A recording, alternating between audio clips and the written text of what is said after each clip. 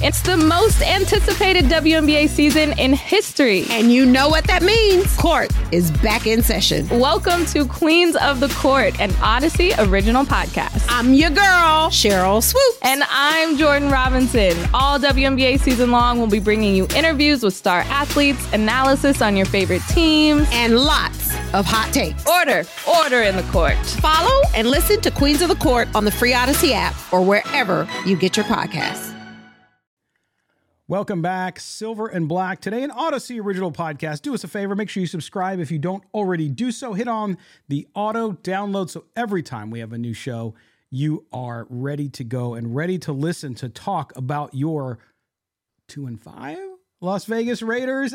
But as Murph said on Sunday, Mo, Raider Nation never loses its passion. The team could be 15-0 or 0-15. They'll be happier with the former, but even with the latter, they bring it every week. And I will say that even when things are bad, Raider Nation never gives up, and they're always willing to talk about their team. Not only that, but they always think they're going to win the next game. And that's right.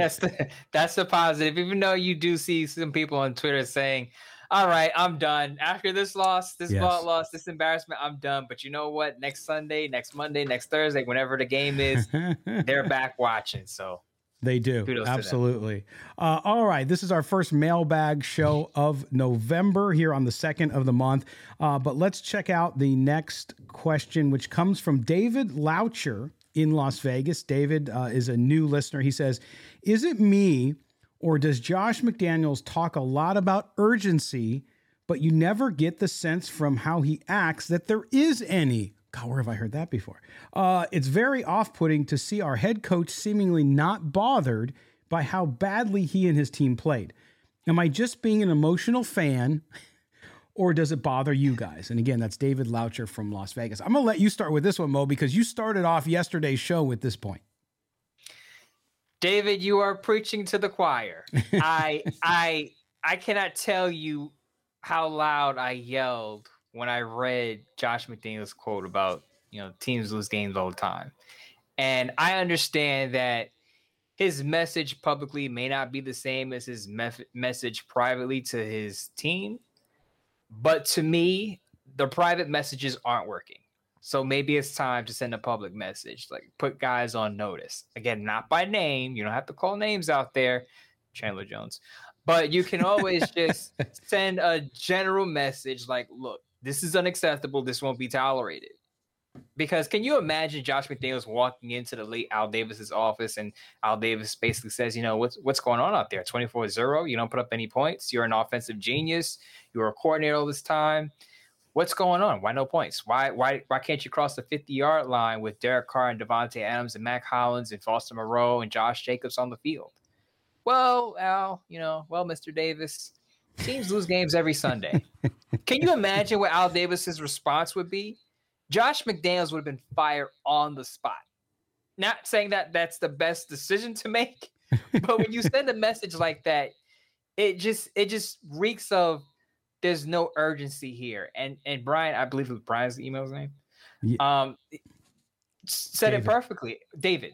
Yeah. It just feels like there's no sense of I'm sure the players feel this. We got to win the next game because we are 2-5 or we are 2-4. But when you hear Josh McDaniels speak, and I know it's for the media, it just seems like, we'll get him next time, guys. We tried hard. We'll get him next time. That's not going to work with some guys. Some guys need a kick in the butt. You see this on jobs. I know it's a different type of job atmosphere, and athletes are different than the blue-collar worker. But in general, speaking to people, how to motivate people, some people need a swift kick in the rear end. That's just how it is. And I don't care if you're a millionaire or you're making $8 an hour. People need motivation. They do. And Mo, I'll say this too. I think that you look at that situation, you talked about it on yesterday's show, the point you just made, which is it doesn't matter how long you've been a player or how good you are. I don't care if you're Devontae Adams or you're DJ Turner. You still need someone. You need a coach. We all have mentors and coaches in everything we do. And that's important. And to me, and again, David, it was a great question. To me, that lack of emotional I think, fire that I see. We heard Murph talk about it when he was at the game in Tennessee, and he said he was reminded exactly of that game where they lost to the Titans on the road, that what he saw watching on television and what he heard, huge contingent of Raider Nation was in New Orleans, right? They heard the same thing. Looking on the sidelines, guys are just moping around, not really having any sense of urgency, no fire in them. And I didn't see any player, sans Mac Hollins, so I think just is like the Energizer Bunny, and he just is going, to have any passion whatsoever for the game. And that becomes a problem. And I think to his point, that has to be driven through the coach and the staff, that this is how you will act. This is what we expect. And if we don't see it from you, then we'll get somebody else who can. Trust me, guys like David and I wouldn't be pointing out what Josh McDaniels says at these pressers if the Raiders had actually shown some fire against the Saints in other games where they started slow or they lose these big leads. To me, when you see a football team that can't hold on to a 17-point lead on multiple occasions or start slow and in the other games that they don't lead, then you're questioning preparation and urgency. I think those are fair concerns and questions right now. They absolutely are. Right. David, thank you for your question. That's a good one. That Very good question.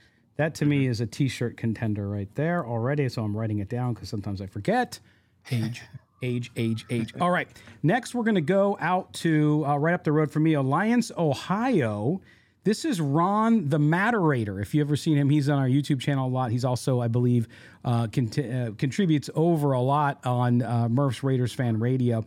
He says, hey, hey, guys, Ron the Matterator here. I'm sure he's extra mad right now.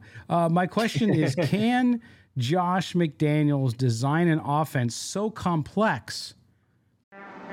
What up, y'all? It's your boy Danny Green, 3-time NBA champ. You either rooted for me or rooted against me. Join myself and my co-host Harrison Sanford on the Inside the Green Room podcast. It's a podcast that brings you never-before-told tales from the locker room to candid interviews with basketball legends to breakdowns of what's happening in the NBA right now. Whether you're a diehard fan or casual about your hoops, this podcast brings you the game like never before. Follow Inside the Green Room on the Odyssey app or wherever you get your podcasts.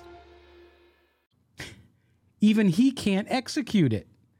I can't wrap my head around an, quote, offensive genius that consistently runs cute plays in situations that don't require them, or offensive play calling that smacks of desperation. Renfrow has disappeared this season. During camp, he mentioned McDaniels requiring him to run precise routes and not ad-lib as much. If you recall, Renfrow really started producing when John Gruden allowed him to ad-lib and just get to a spot. Keep up the good work, guys. That's Ron up in Alliance, Ohio. So, Mo, let's start with the first part of that. Is Josh McDaniels, I've heard this one too before on the show, I believe, is he too smart for his own good? Is he outsmarting himself? Scott, I remember during the game, the first trick play that happened, you texted me.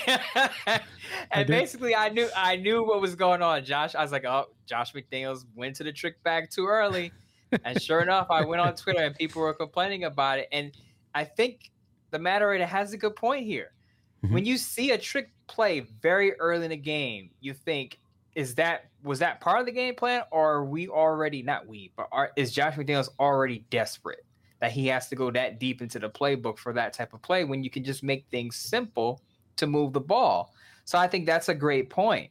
Now, to his other inquiry about can he have a playbook that's so complex that even he can't execute, we've talked about this, that Josh McDaniels notoriously has a complex playbook. But what I will also say is that Mac Jones seemed to execute it pretty well last year. I know he had a better offensive line, but he had lesser weapons than Derek Carr. He didn't have it all either. And I just don't get how the Patriots offense ran relatively smooth with a rookie quarterback, and then you take it to a 9-year quarterback and a top wide receiver in the league and a good supporting cast, and it doesn't look nearly the same.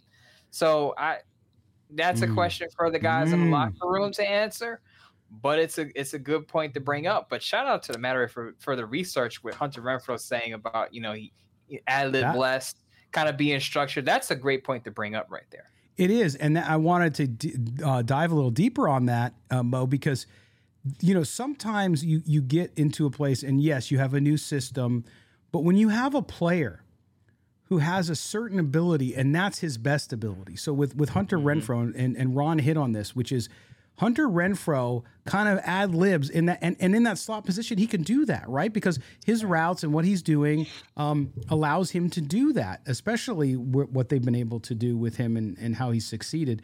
And so a coach comes in, okay, you got to learn the new system. But is this a case again of McDaniels being too smart for his own good? Hey, I need to change how you play to fit my system versus, you know what? I'm going to fit in how you play best into my system. We talk about this a lot, right? When you have good quality players, you fit the system around their strengths. Yes, exactly. You have to, with certain players, you have to let them be themselves, because at that point, not be themselves, but play to their strengths, because that's when you're going to get the best out of them. When you try to fit them into the system and you're too stringent, then you have problems, and they have problems picking up the system. You're not going to get the most out of that player. So maybe that's a sticking point with Hunter Renfrow. He's not able to freely play up to his strengths, and that's why you're seeing a slow start from him and Josh McDaniels' system. Again, our listeners always amaze me. Great question, Ron. Great point. And he is great research. Also a T-shirt finalist, because that was a great one and great research. And the point about Renfrow, dead on as well. All right, we are up against our second break. When we come back, we're going to get to the rest of your questions. We're going to get Mo to settle down a little bit because he's a little overexcited over there. Trade deadline. He's coming down off the trade deadline high, so we got to make sure he's okay. But no, we're going to take a break. When we come back, we'll get to the rest of your questions. It is the Wednesday Raider Nation Mailbag Edition here on Silver and Black Today, an Odyssey original podcast. Raider Nation, don't go anywhere. We will be right back.